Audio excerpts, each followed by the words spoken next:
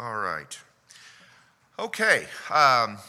Been a few weeks since I shared with you. I'm glad to be back here tonight, and we're going to talk. When I spoke about a month ago, I guess it was, I opened up about spiritual warfare from a standpoint of displacement and a strategy of displacement, displacing the work of the enemy with the name of Jesus and the kingdom of God. And I want to carry on with that, and I've titled this, Weapons of Warfare and Armor We Sometimes Neglect. And we're going to talk about some of the standard ones, but I'm going to focus a little bit more on some of the other ones. We don't necessarily think of them as spiritual warfare tactics or weapons or armor that the Lord provides for us. So I want to share that. I've printed out a couple of scriptures that we're going to refer to, and then a list of 10 items here. First of all, we're going to look at 2 Kings chapter 6. This story, the king of Aram was persecuting and attacking Israel, and the prophet Elisha was messing up his plans because he kept prophesying with words of knowledge where the enemy army was. And so the army of Israel would go and be prepared, and he was having a real hard time. And his advisors were saying, you know, this guy Elisha, he knows what's happening, you know, everywhere in his sleep, and he's disclosing all these secrets. So this didn't set well with the king of Aram. So he's going to come after Elisha. And Elisha's in a city, and we pick up the story here in 2 Kings chapter 6, beginning in verse 14. Then he sent horses and chariots and a strong force there. They went by night and surrounded the city.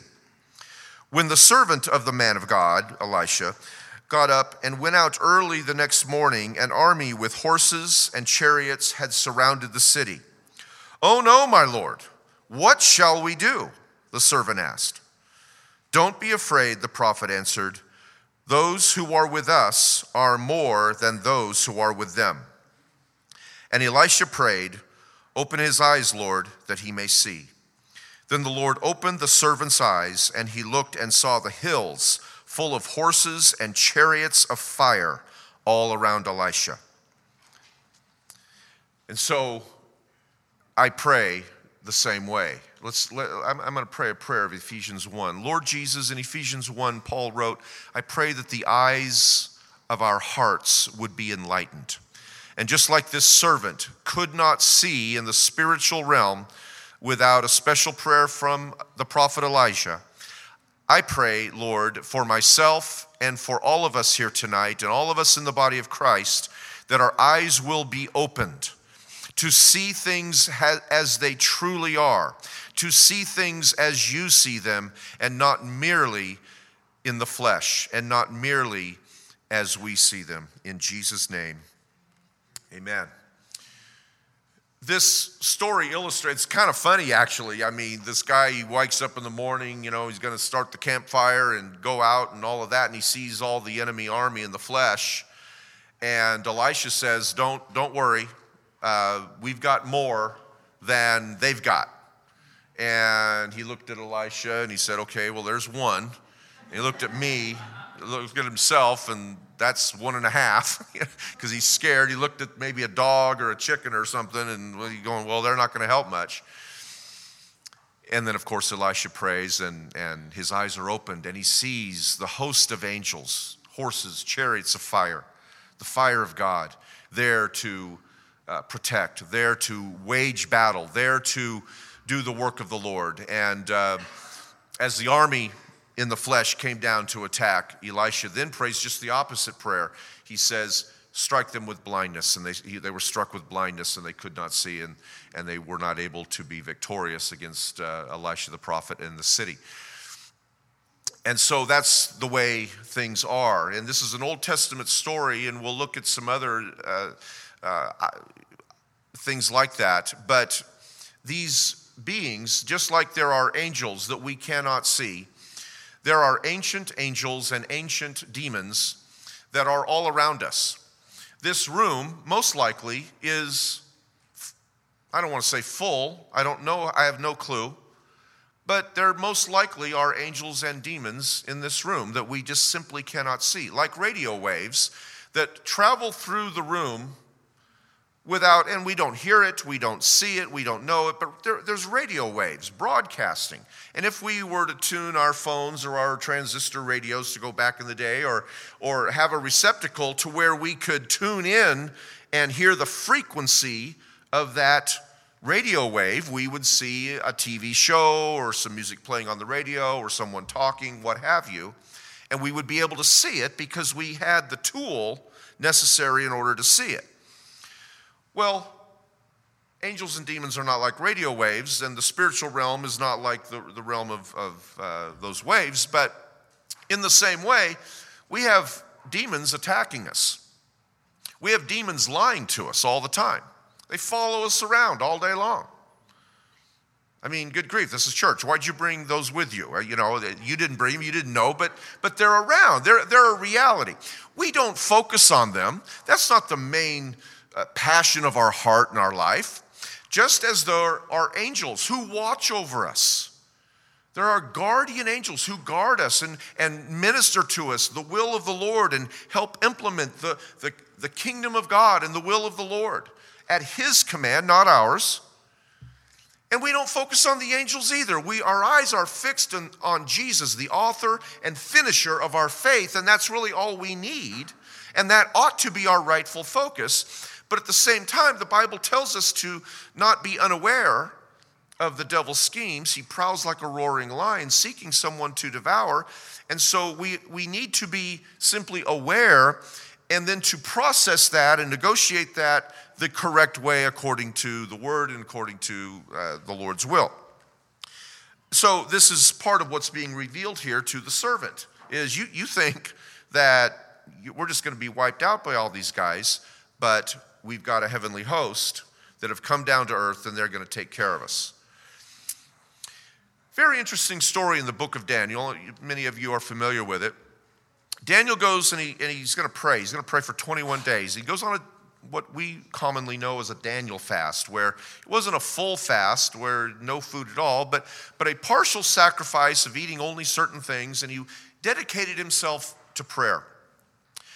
And he was just seeking the Lord. And finally, after 21 days, the angel Gabriel appears to him. And Gabriel is quite a sight to behold. You can read about it, Daniel chapter 10. And Gabriel says an amazing thing to Daniel.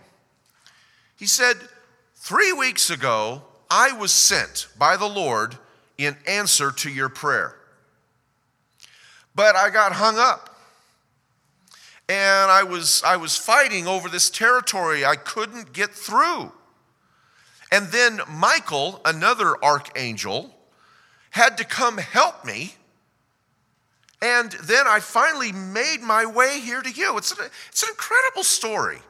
It's an incredible concept to think of this. Now keep this in mind. As soon as Daniel requested of the Lord for some insight and some vision and some wisdom, God commissioned Gabriel to go give this to him.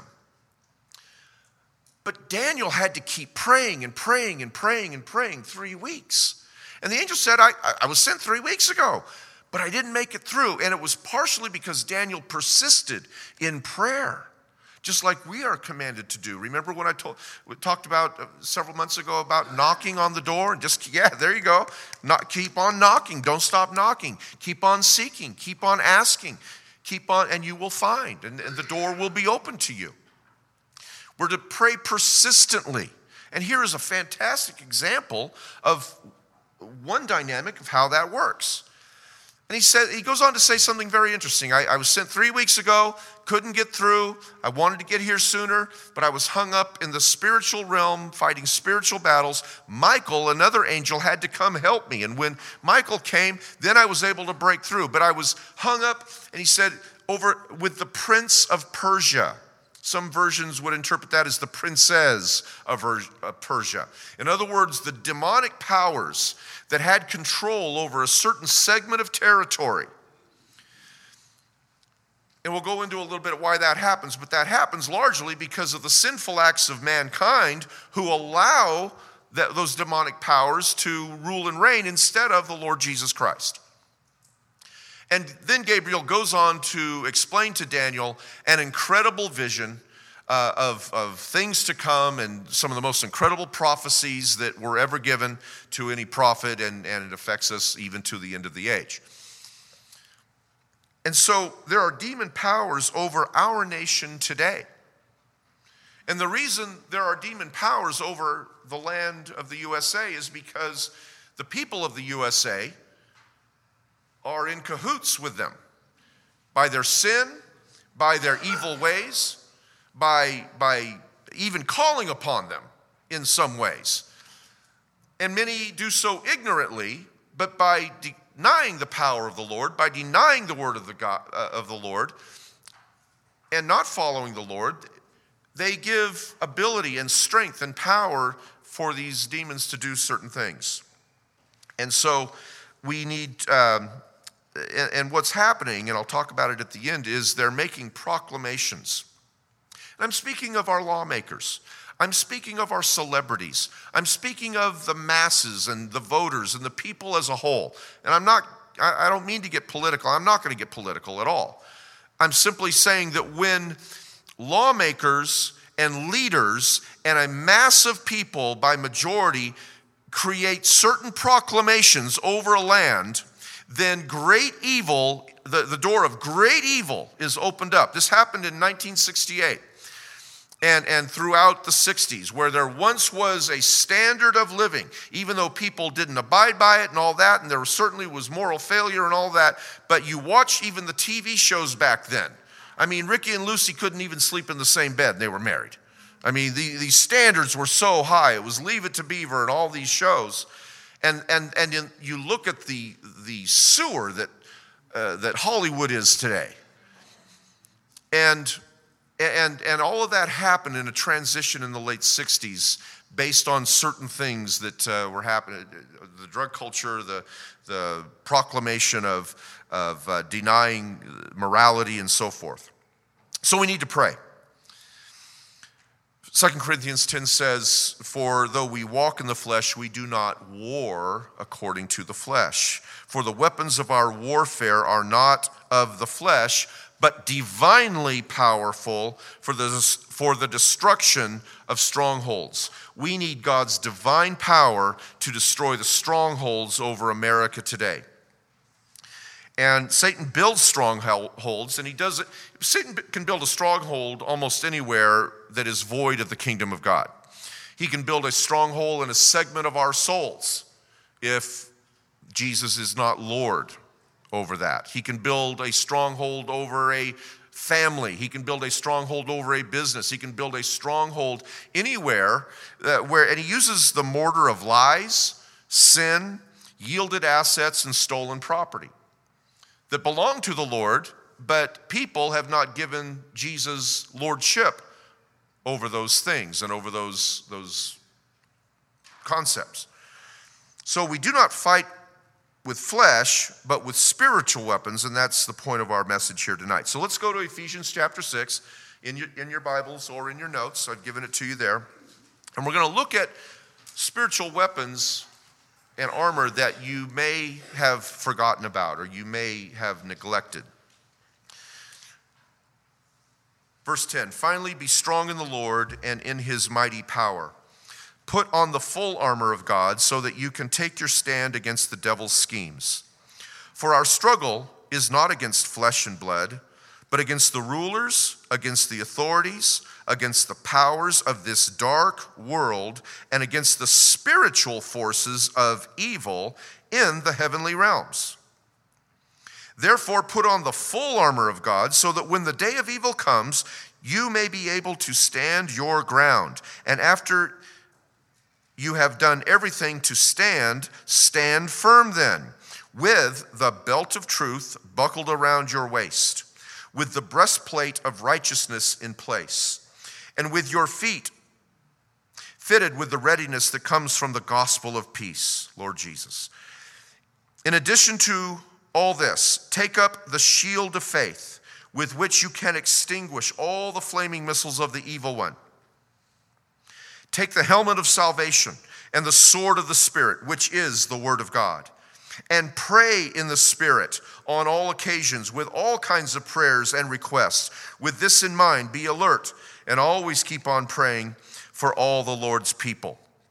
Okay, so number one, and I give you a list of 10 things, a few blanks to fill in. Just I want to keep you in the game, hanging with me here, okay? Number one, be strong in the Lord. Write that down. Be strong in the Lord. You know, Paul goes on to list, and he uses the analogy of clothing or literal armor in a battle, the breastplate of righteousness, the helmet of salvation, the sword, and so forth and so on. But really, when we think of spiritual warfare, we must start in that we must be strong in the Lord. Many of us in Texas have a constant challenge of keeping our lawns strong and healthy. It's 100 degrees out for 1,000 days in a row, for crying out loud. Where the cities don't let us water, enough and all of that. And so we plant these nice, healthy lawns, but when the lawns get weak, when the grass gets weak in spots or unhealthy or dry, then a lot of weeds come in, bugs and things that can destroy the healthiness of the lawn. And so therefore, a healthy lawn has a nicely watered, mowed, and well-fed lawn, nutritious lawn, has very few problems, just naturally. You don't really have to worry about bugs all that much, and you don't really have to worry about weeds because the healthy lawn just kind of chokes all that stuff out.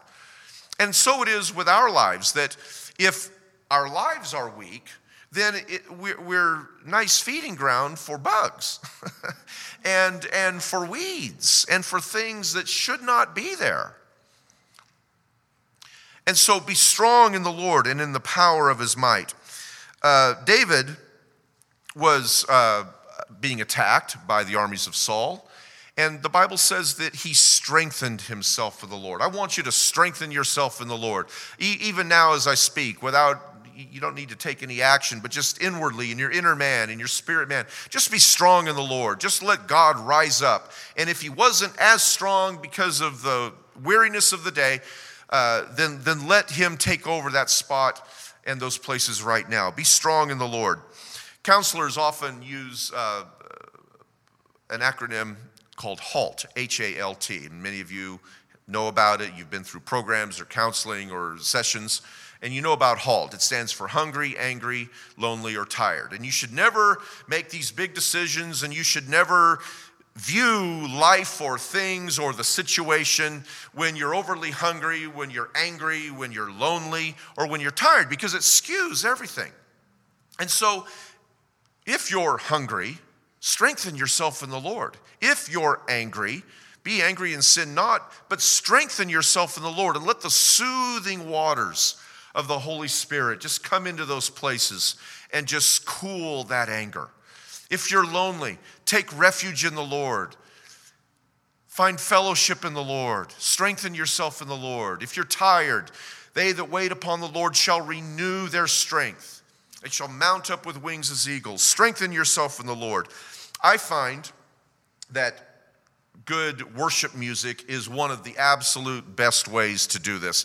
How many of you would agree that just some good old, real good worship music, praise music, man, I mean, it lifts my spirit. Music just gigantically affects me as a being. And, so I love to put on worship CDs and worship music, and I find myself, and I'll do it while I'm working in the yard or working in the house or what have you, or sometimes just putting on and just focusing totally. But whether I'm totally focused or it's just in the background, it edifies my spirit, and I'm strengthened in the Lord. And David, likewise, did this earlier in his days before he strengthened himself in the Lord that way. But the Spirit of the Lord was on David mightily. And Saul, who had rejected God, he was the king of Israel, and he rejected God. And he was disobedient. And the Samuel prophet said, your disobedience is as the sin of witchcraft. It was very grievous sin. And because of that, an evil spirit tormented Saul. And he got angry and fits of rage, and he was a crazy man. Because the evil spirit would come and go various times in various waves of strength. And Saul was greatly tormented, and he remained king of Israel. And so David was full of the Holy Spirit, and David was good on the harp, and he would sing praise, worship songs. And so, long story short, he asked David to come and in the palace, and when King Saul would be tormented by the evil spirit, David would sing, and the Spirit of the Lord would overcome the evil spirit, and Saul would be comforted from the music of David.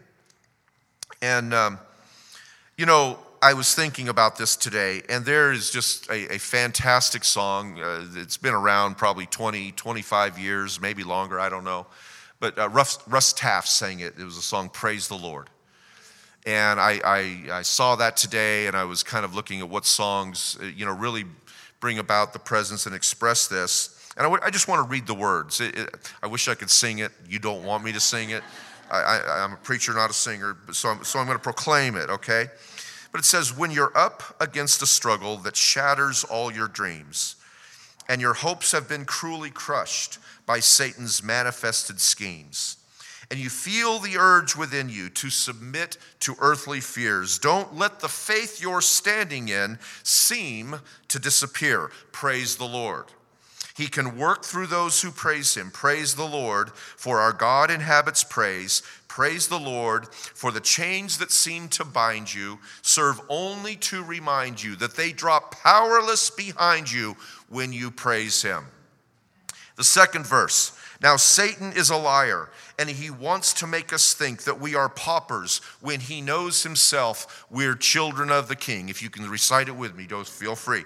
So lift up the mighty shield of faith, for the battle has been won. We know that Jesus Christ has ridden, so the work's already done.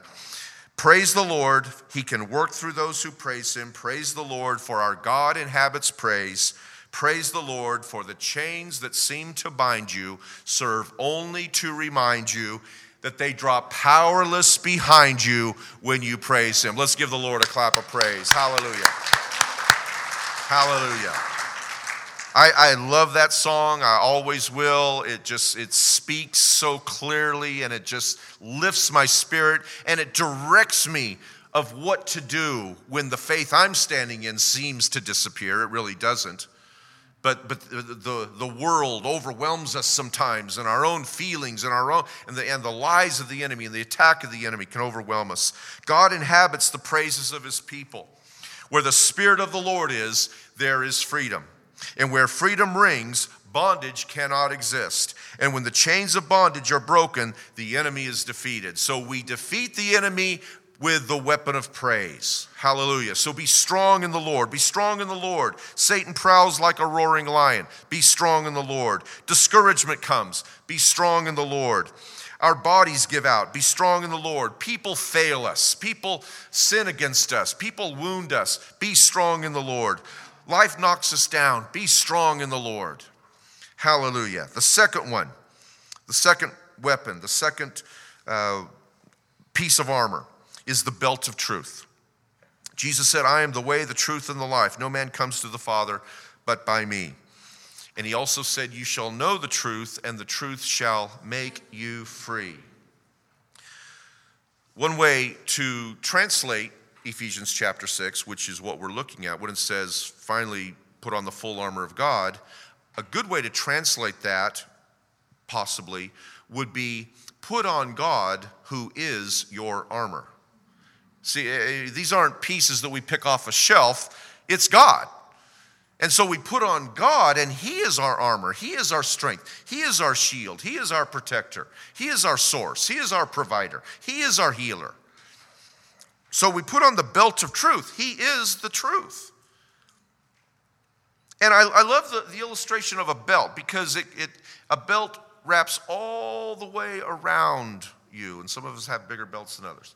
Okay, it wraps all the way around us, and it surrounds us. We need to surround our truth marching forward on each side, behind us. Let's surround ourselves with truth, which is, of course, the Word of God. We guard our hearts from deception with truth.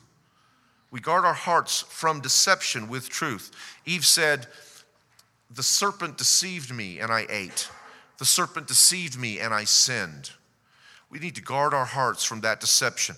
Satan constantly, relentlessly, without any break whatsoever, lies at you, accuses you, tells you wrong things, accuses God. Anytime I hear somebody say, "I'm angry at God," I understand those emotions. I understand that. And we can process that, but we need to let that process and get it quickly out and replace that by God. Because whenever I hear a person remaining in their anger at God, I hear the enemy just whispering and shouting in their ear, "Be angry at God, be angry at God. It's God's fault, it's God's fault." And that comes from the pit of hell. And we need to stand on that. You need to. I learned this at a very early age, and maybe you did too. Maybe some of you didn't learn this at a very early age, so that when something bad happens, I know not to go there. I was blessed to have parents and Sunday school teachers and pastors that taught me that. But if you have not yet fully adopted that truth, then you need, on a good day, when things are going pretty well, you need to say, "I'm going to accept that as truth so that when the storm blows, I'm not going to go there." Because, my gosh, God is your only hope and you're mad at him. I mean, now how good are things? I mean, that's about as bad as it can get. And that's exactly where Satan wants you. He wants you in that place of total despair. Number 3, the breastplate of righteousness. Righteousness. There's two kinds of righteousness that we need to understand. There is positional righteousness and there's experiential righteousness. Positional righteousness means that on the day that we trust in Jesus as our Lord and Savior and put our faith in him to forgive us of our sins and to ask him to come into our hearts, positionally, his righteousness is transferred to us. Instantly. You don't have to ask for it. You don't have to work for it. You don't have to mature into it. You just have the righteousness of Christ. It's a free gift. And that is your position. So when God the Father looks down from heaven at your wonderful being, he sees the righteousness of Jesus. He sees his Son. He sees you. He sees Jesus first, and he sees then you reflecting through Jesus. And that's positional righteousness. Your position, as far as legal standing, is completely righteous, no worries. But we know experientially, as we walk through our daily life, we don't always act completely 100% righteous, do we? I mean, I don't. I'll stand at the start of that line. Anybody say that you don't put your hand up because I'm going to ask the opposite question. Okay. Anybody say, I'm 100% righteous 100% of the time, all the time? I'm perfect? No, none of us do that. And until Jesus comes for the second time and we see him as he is in the twinkling of an eye, we will be changed, for we shall see him as he is, and we will be transformed. Until that day, we struggle experientially. Now, our experience as we grow in the Lord and as we be strong in the Lord ought to grow into, and day after day after day, it ought to match our position as we grow in Christ. And if you're abandoning that and you just say, forget it, I got the position, I'm saved, I'm good, I'll just go out and live like the devil, well, that's really wrong. First of all, very unthankful for what Jesus has done on the cross, and it's very disrespectful. You're purposefully sinning, breaking the commandments of God, and not only that, you're putting yourself in a really rotten position. I mean, Satan is going to come pounce on your head. Because when we act in evil and we do not act righteously, we no longer come under the umbrella of the Lord in that experience, but in that experience, we're giving complete control over to the devil. So don't do that. Okay? How many of you will say, Scott, I won't do that? Okay. Thank you very much. 1 Peter 5:8 says the devil prowls like a roaring lion, seeking someone to devour. Well, guess what? It's easy pickings when he's got believers acting very, very wrong. And you're giving a place and he can attack you, whereas you stay under the protection and under the banner of the Lord, both experientially and positionally, then you have that protection in every experience. Number 4, the gospel of peace. Let me just comment on this. I'm just going to kind of move quickly through a few of these and get to a couple of the ones at the end. It's a gospel of peace. Anybody know what the gospel means? I mean, the word gospel, what does it mean? It means what, Erling? The gospel means good news. It's good news. And our weapons are not carnal. So when we go to fight evil, have you heard all the rantings that are out there in the world? Everybody's ranting, right? Unless you just never turn on anything electronic. No internet, no TV, no radio, no newspaper, and you stay away from all kinds of people, you hear ranting. I mean, my gosh, I was listening. I like to have a cup of coffee sometimes, and I'll watch Good Morning America. And, they got these 2 lawyers on Good Morning America. Anybody seen this? And the purpose of having these 2 lawyers discussing whatever case is around is so that these 2 lawyers can simply yell at each other. And I'm convinced that GMA thinks this is entertaining, and it just drives me nuts. What's her name? The blonde lady lawyer, Nancy Grace. Nancy Grace. She just, and then they got this other guy, and they're just ranting and ranting and ranting. And then you got all the talk show radios, Christian and non, ranting about how we ought to do this and the world ought to be like this, and rant, argue. And it's hateful. And it just disturbs my spirit like crazy. Drives me nuts. Even though I may be fully in agreement with the overall point that they're trying to make, I'm going, the way you're saying it, folks, it's the gospel of peace. We should not be a voice that is a clanging cymbal or a noisy gong without love, because without love, we are nothing. So it's the gospel of peace. We need to approach our spiritual warfare. See, the weapons of our warfare are not the normal way. I mean, we think of warfare and people are shooting with guns and stabbing with knives and dropping bombs and all of that. We don't fight like that. We fight with completely different weapons. And it's the gospel of peace. So put that on your feet, and everywhere you walk, go to the gospel of peace. Number 5, the shield of faith. Love the shield of faith. Use the shield of faith all the time. I want you to use it all the time. We're going to use it here in a few minutes, okay? Because one of my main points here in a few minutes is doing things collectively in warfare. But collectively, we're going to implement the shield of faith. But what does it say here in Ephesians 6 about the shield of faith? Use the shield of faith because it extinguishes what? All the flaming missiles or arrows of the evil one. So it's like he's shooting these evil missile arrows at you. If any movie, war movie or whatever, and they're dropping the bombs or something's coming in, what do they always say? Incoming! Incoming! And they dive for cover and all that. It's the incoming is the military word, I guess. I've never been in the military. But incoming! So it's like, sometimes you walk throughout your day, isn't it like, and you're being shot at, incoming! Well, so what? Really, so what? Because the shield of faith extinguishes all the flaming missiles of the evil one. This is great news. That's the gospel. It's great news. Well, you're going, well, yeah, but wait a minute. I mean, the devil, he attacks pretty hard sometimes. I mean, my circumstances are pretty hard. Put up the shield of faith. Those who are with us are greater than those who are out there. And he who is greater in you is greater than he who is in the world.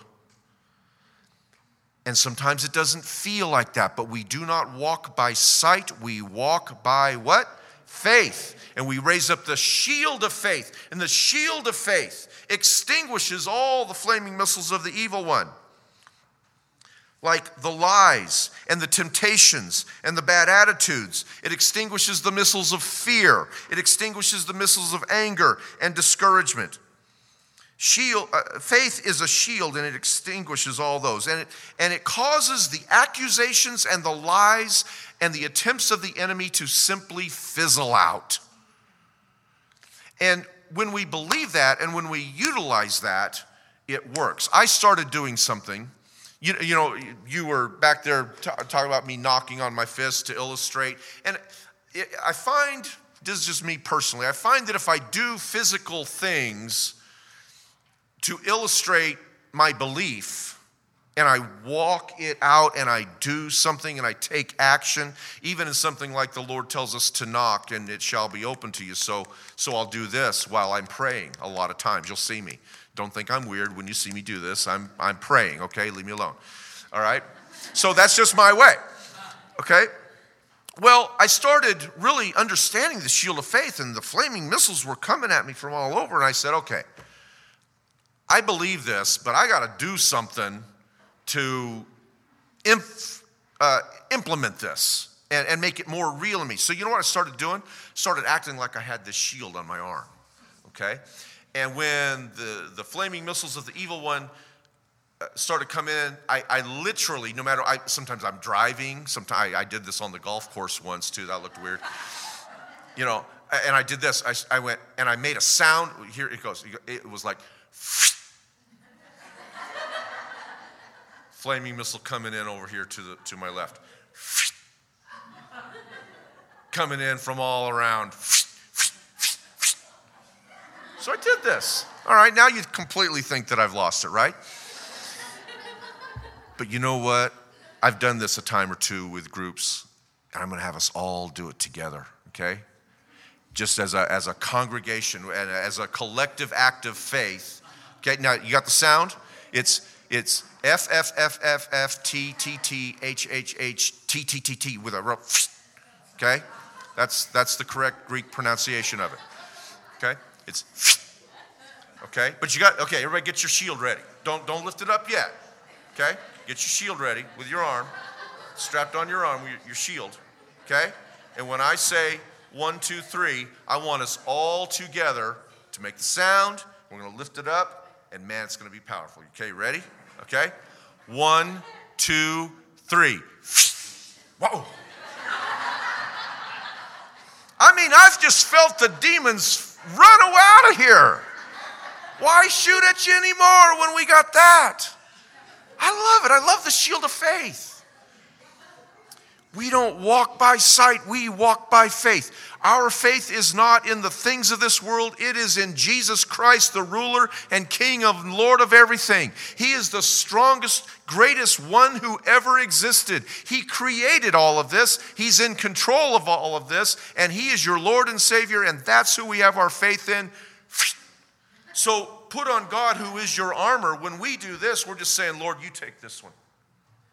Lord, this is yours. I can't do anything about that attack, but you can. You're my armor.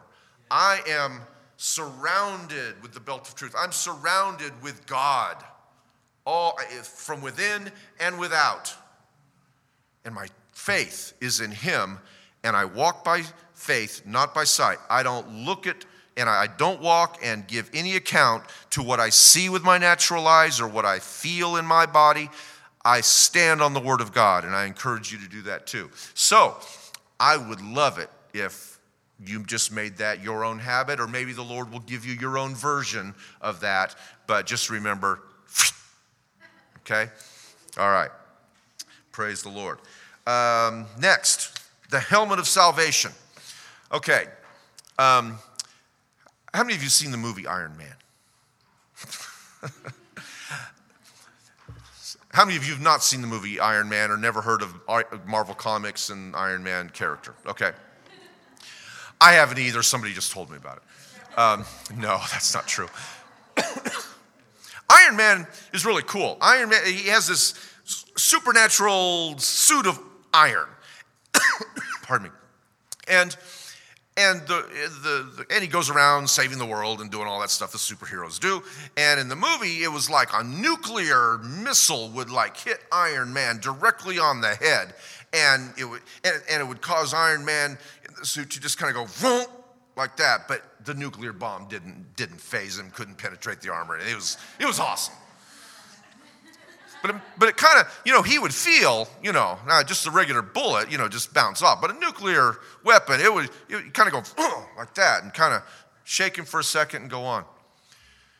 The helmet of salvation doesn't even move. Doesn't even feel it. Doesn't move. It doesn't matter how bad that is, because the helmet of salvation is rock solid. It is steady. It doesn't change. It doesn't move. It is yours. It is a free gift of God. It's not going anywhere. And put on the helmet of salvation, which most of us already have, I assume. And that is the greatest piece of armor, and it guards our head.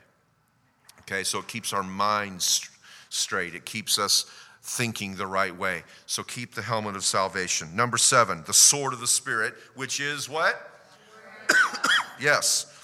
So use the sword of the Spirit. How did Jesus defeat the devil when he went out, was led by the Holy Spirit into the wilderness, and the devil himself comes and tempts Jesus 3 different ways in 3 different major categories? And how did Jesus defeat the devil? What did he use? He just spoke the word of God back to the enemy, and Satan didn't have anything to say. Folks, spiritual warfare does not have to be this long, drawn-out battle where there's round 1 and round 2 and round 3 and round 4. You just speak the word of God, cased, closed. You just use it like the sword of the Spirit. Ooh, I came up with a new noise. And the issue is settled.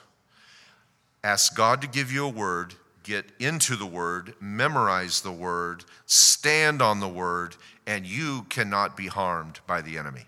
I love the sword of the Spirit. At least once a day, I certainly am just like all of you. At least once a day, I have this little thought that comes to me. And it's usually once a day, sometimes twice. And every once in a while, it'll skip a day, but usually about once a day, this little tiny thought comes to me, and that thought is this: oh no! Like, oh no, what am I going to do? This is a problem. This hurts. This is overwhelming. Oh no! Incoming! Sometimes I use them both together. But the word of God, so whenever I have that, oh no, I simply speak the word of God, because Jesus said, I said I would never leave you or forsake you. I told you that I would supply all of your needs according to my riches and glory. What's to get disturbed over? Just stand on the word. And that doesn't necessarily change the circumstances out there, and it's still happening and all of that. But I'm not going to waste one single breath or one single day living in fear over what might happen, what the devil might do to me, or how the world might beat me up. I refuse. I am the temple of the Holy Spirit, and there should be no fear in here. Oh yeah, it'll pass by. I mean, you can't keep the birds from flying over your head, but you can keep them from building a nest in your hair. And we can't stop the flaming missiles being shot at us, but we don't have to let that live in our hearts or our minds or anywhere else. So simply, the word of God, the sword of Spirit is the sword of the Spirit is incredibly sharp and incredibly effective. So that kind of completes the list of the natural illustrative armor, but look what Paul goes on to say in Ephesians chapter 6, and pray in the Spirit. So that's the next one. We often forget to pray in the Spirit. I read an article by Dr. Michael Brown, who is a wonderful leader in the charismatic Pentecostal movement, And he was kind of chastising the Pentecostal Spirit-filled church because we just don't talk about that stuff anymore as a whole. And I'm glad we do here. And we don't, and we as Spirit-filled believers don't utilize one of the most precious gifts we have, the ability to pray in the Spirit and to use our heavenly language and to let the Holy Spirit flow out of us. I pray in the Spirit a lot, and I'm strengthened in doing so. The Bible says that he who prays in an unknown tongue edifies himself. And this kind of goes back to be strong in the Lord. If I don't have any praise and worship music on and I'm just out there somewhere, and sometimes I'll do it quiet, sometimes I'll do it loud. I've prayed in tongues on the golf course too, loudly. But I'll just pray in my heavenly language as the Lord gives it to me.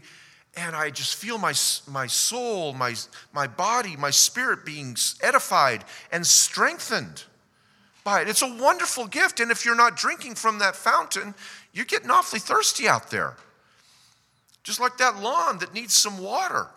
Let the water of the Holy Spirit, the river of the Holy Spirit, flow through those parched areas of your soul and give yourself a good drink. Some of the armor is armor, and some weapons are tactics. Well, praying in the Spirit is a tactic to strengthen us. So I encourage you in that. Number 9, an attitude of thankfulness. An attitude of thankfulness. Is that one of the ones I gave you to fill in the blanks? Thankfulness. Seems like a basic, simple thing. Thankfulness is a piece of armor that protects us against bitterness and discouragement.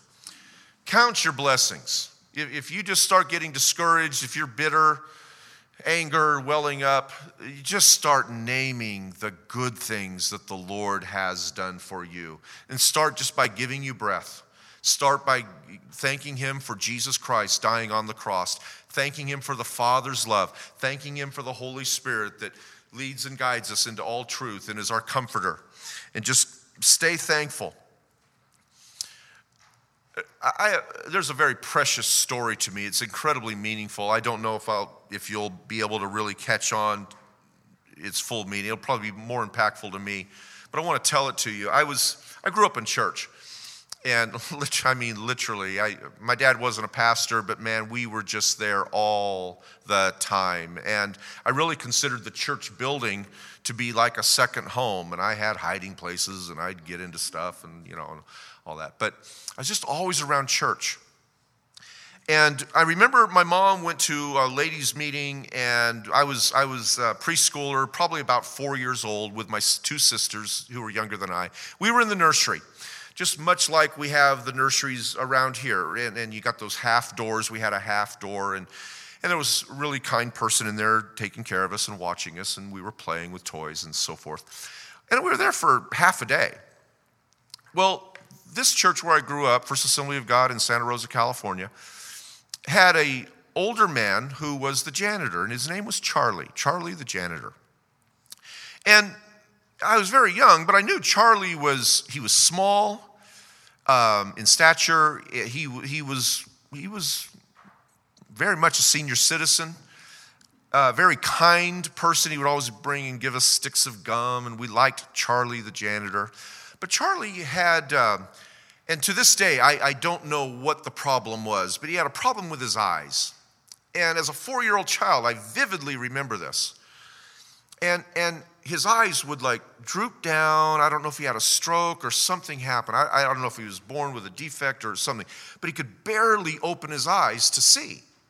And in order to talk to you or to see, he had to tilt his head way back, and he would talk to you like that. Well, if you and I, as adults, met Charlie, we would be a little more sophisticated and a little more kind in talking to him about something like that. But I was just a bold young kid who didn't know any better. And I said, I kind of remember saying it nicely, but I said, Charlie, why do your eyes do that? What's wrong with your eyes? They look funny, or however I said it. I remember, I was very close to him. I was kind of propped up on that half door, and I can go to the spot where it was today. And Charlie looked back at me, and he was embarrassed. Don't know what happened, but he was very ill at ease and very embarrassed that I had brought up that subject. And he just kind of smiled at me and walked away. And as he walked away, and I remember leaning over and looking down the hallway as Charlie the janitor walked away, and he had his hands in the air. So I'm seeing to his back like this. And he was just saying, I just praise the Lord. I just thank the Lord. I'm so thankful. Thank you for all you've done for me, Jesus. And so even in the midst of that embarrassing and difficult situation, whatever it was physically, he gave thanks to the Lord. And we can understand that, but I need to tell you what the Lord spiritually did in me at that very moment. Something, can't really describe it, but something was transferred from that spiritual act of praise and thanksgiving into my soul. And it's as real to me today. And I grew up having acquired in the spirit that spirit of thankfulness. Now, I can get irritated just like everybody else, but I just have the blessing and the gift of the Lord that was transferred to me. And I wonder what's being transferred, the wonderful blessings as we walk up and down these hallways and as we interact with kids. I wonder what's being transferred as we give praise and thanks to the Lord and what they're catching, because it's the work of the Holy Spirit. And that has been such a blessing to me. And when something bad does happen to me and I go through a difficult time, I remember Charlie the janitor, and I try to just respond in the same way, and I just give all thanks and praise to the Lord. The attitude of thankfulness is a fantastic weapon against the attack of the enemy. And so I encourage you in that. Number 10, we're done. I'm going to rest here for just a few minutes. Something a little bit unique. Write this down. Collective, that's the key word, collective prayers, collective repentance, and collective proclamations. The Old Testament says, if my people who are called by my name shall humble themselves and pray. In other words, collectively humble themselves, pray, call upon the name of the Lord, then I will heal their land. We have the ability as a people, in families, in small groups, to proclaim, to pray either blessings or cursings that the enemy or the Lord can ride upon. And great destruction or great blessings are the result of it. When we do things collectively, like pray and repent, the Lord responds to that mightily. When we proclaim the goodness of the Lord over our homes, over our business, that Jesus Christ is Lord over this store right here. Jesus Christ is Lord over this property, where my house sits and to the sidewalk and beyond. And then we take it further. Jesus Christ, be the Lord down this street. Jesus Christ, and we proclaim, then the Lord takes that and he rides upon it and he moves with it. And there's a lot of power in that, just like collectively going like that. But the same can be done with cursings and proclaiming not the word of God, but that the word of God is invalid. And we face this today, and I bring this to our attention because we are in a warfare, we are in a place of warfare in which great cursings are going forth. Incredible proclamations that those who proclaim them have no idea. Their eyes and their hearts are totally blind to how much destruction is being done. In 1962, the law of the land said we can no longer pray in schools, and we took prayer out of the schools. It used to be that students in public schools would read the Word of God or say the Lord's Prayer. Or I've seen in some of the written prayers that they used to pray. Oh God, we call upon you. We ask that you'll bless us, our parents, our teachers, and our land. And they would do that before or after the Pledge of Allegiance, and it became a typical normal thing. The biggest problems listed before 1962 the problems in schools were things like this. Here are the biggest problems we face in our public schools prior to 1962. Running in the hallways, chewing gum, talking in class, and incomplete homework. Oh my gosh, I wish that was our worst problems today.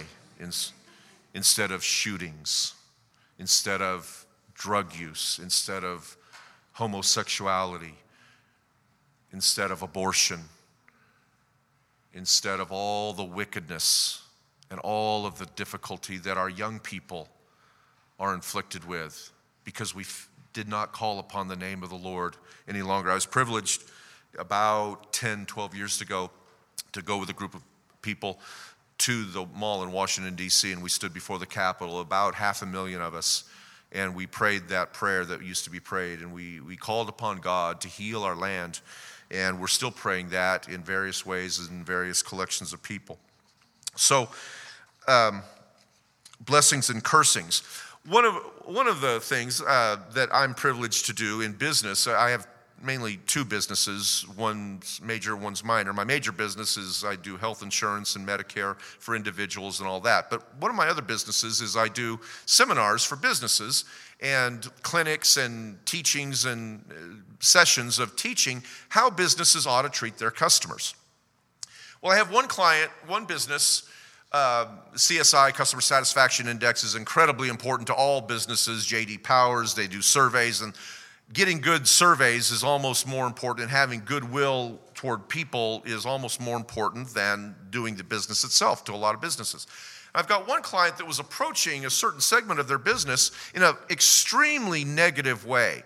And their in-house way of dealing with certain problems and certain customers, even though they would never do that outwardly to customers, was very destructive. It was killing business, and it was stealing any joy of promise or anything else. Sound familiar? Kill, steal, and destroy. And I had to directly encounter this in some of my seminars, and I deal with a business for a long time, over a period of time. And one of the things I'm able to do is get them to turn certain segments of their problem around. Well, I directly went after this because I'm going, this attitude, this is of the devil, and there's certain things I can say and can't say. But I was able to change the wording into blessings instead of the cursings that was the in-house thing. And I was able to implement new wording, new way, and this is industry-wide. And at least here in the Metroplex, over about a 10-year period of time, I've been able to totally, not me, but the Lord, able to totally transform that element in that industry, I won't say what it is, and make it something completely else. I did that by proclaiming certain things and pointing out that here's why this is important. Well, as a nation, we need to do that as well. And so the whole 1962, when America dropped prayer out of schools. Today, we deal with the after effects of the 1973 Supreme Court ruling that made abortion legal. And over 50 million babies later that have been burned, dismembered, crushed, and sucked out of their mother's womb, which is horrific. The Holocaust continues. This is a great curse over our nation. And we look at these issues, and even this year, another big blow where our leaders proclaimed and our lawmakers proclaimed that in favor of homosexual marriage. And totally ignoring the word of God in Luciferian arrogance. I mean, just incredibly arrogant to say the word of God is not valid anymore and we're going to go along with this. Folks, the eyes of our hearts have been darkened. And we look at these problems collectively as a church, and we don't see any immediate letting up. And it's easy for us to become overwhelmed. But once again, what I'm going to say is if our eyes are opened, we have more on our side than they do, the devil has on their side. But it's not fleshly. It's not carnal. It's in the Spirit. And we've got the Lord himself leading the way. We've got angels and a host of chariots of fire that want to go into action. We need to pray. We need to pray. We need to proclaim the truth. We need to understand. We can't rant all the typical noisy, clanging arguments that make no sense whatsoever. We've got to speak the words in the Spirit. We've got to speak the full counsel of God and the Word of God, and that's what I'm calling for. One last thing, just give me 5 more minutes. It's 5 till 8, and I want to do something I feel the Lord led me to do, and it's significant. And America was born with this incredible, hideous birth defect. It was founded on the Word of God and the Scriptures and the belief in the Lord God Almighty, but it had an incredible birth defect in the issue of slavery, and it was completely of the devil. It was from the pit of hell. In 1863, Abraham Lincoln did the Emancipation Proclamation, one of the greatest proclamations that I'm talking about in our history, to where he said legally slaves can no longer be slaves and they are completely free. But the hearts of men are hard, and the curse remained largely unchallenged until 100 years later. And in a few weeks, we're going to celebrate the 50th anniversary of one of the greatest proclamations, prophetic proclamations and inspirational proclamations that our land has ever had. I stood on the steps of the Lincoln Memorial on the spot where Dr. Martin Luther King, Reverend Dr. Martin Luther King, made this incredible I Have a Dream speech. He was a Christian minister. He used scripture in his speech, Christian themes, and the words he spoke are some of the meaningful to me because I'm a Christian. And we still have a struggle, and we need to work out this salvation. But these are some of the words that he spoke, and I want to speak them here today, close to the 50th anniversary.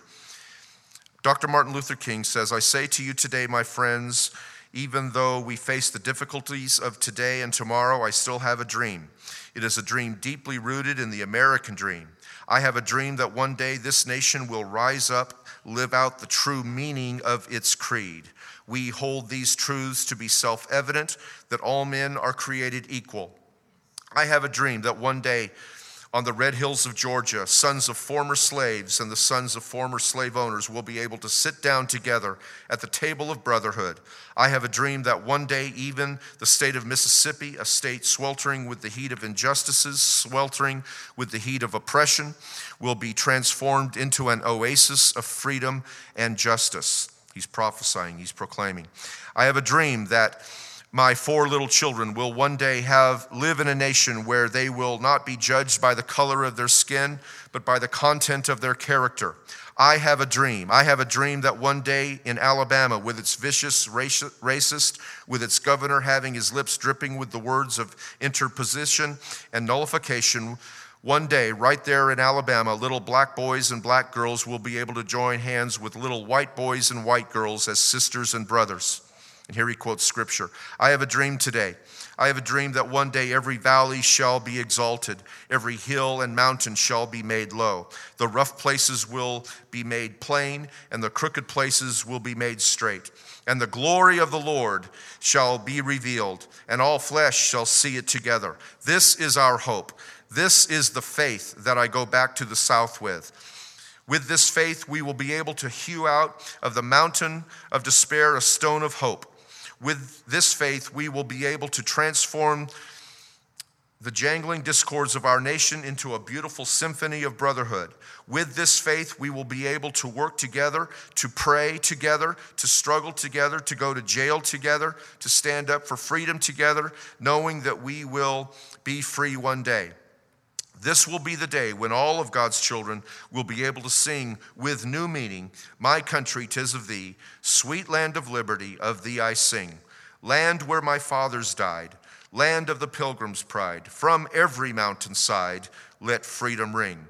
And if America is to be a great nation, this must become true. So let freedom ring from the prestigious hilltops of New Hampshire. Let freedom ring from the mighty mountains of New York. Let freedom ring from the heightening Alleghenies of Pennsylvania. Let freedom ring from the snow-capped Rockies of Colorado. Let freedom ring from the curvaceous slopes of California. But not only that, let freedom ring from Stone Mountain, Georgia, Let freedom ring from Lookout Mountain of Tennessee. Let freedom ring from every hill and molehill of Mississippi. Let every mountainside, from every mountainside, let freedom ring. When we allow freedom to ring, when we let it ring from every city and every hamlet, from every state and city, we will be able to speed up that day when all of God's children, black men and white men, Jews and Gentiles, Protestants and Catholics, will be able to join hands and sing in the words of the old Negro spiritual, free at last, thank God Almighty, we are free at last.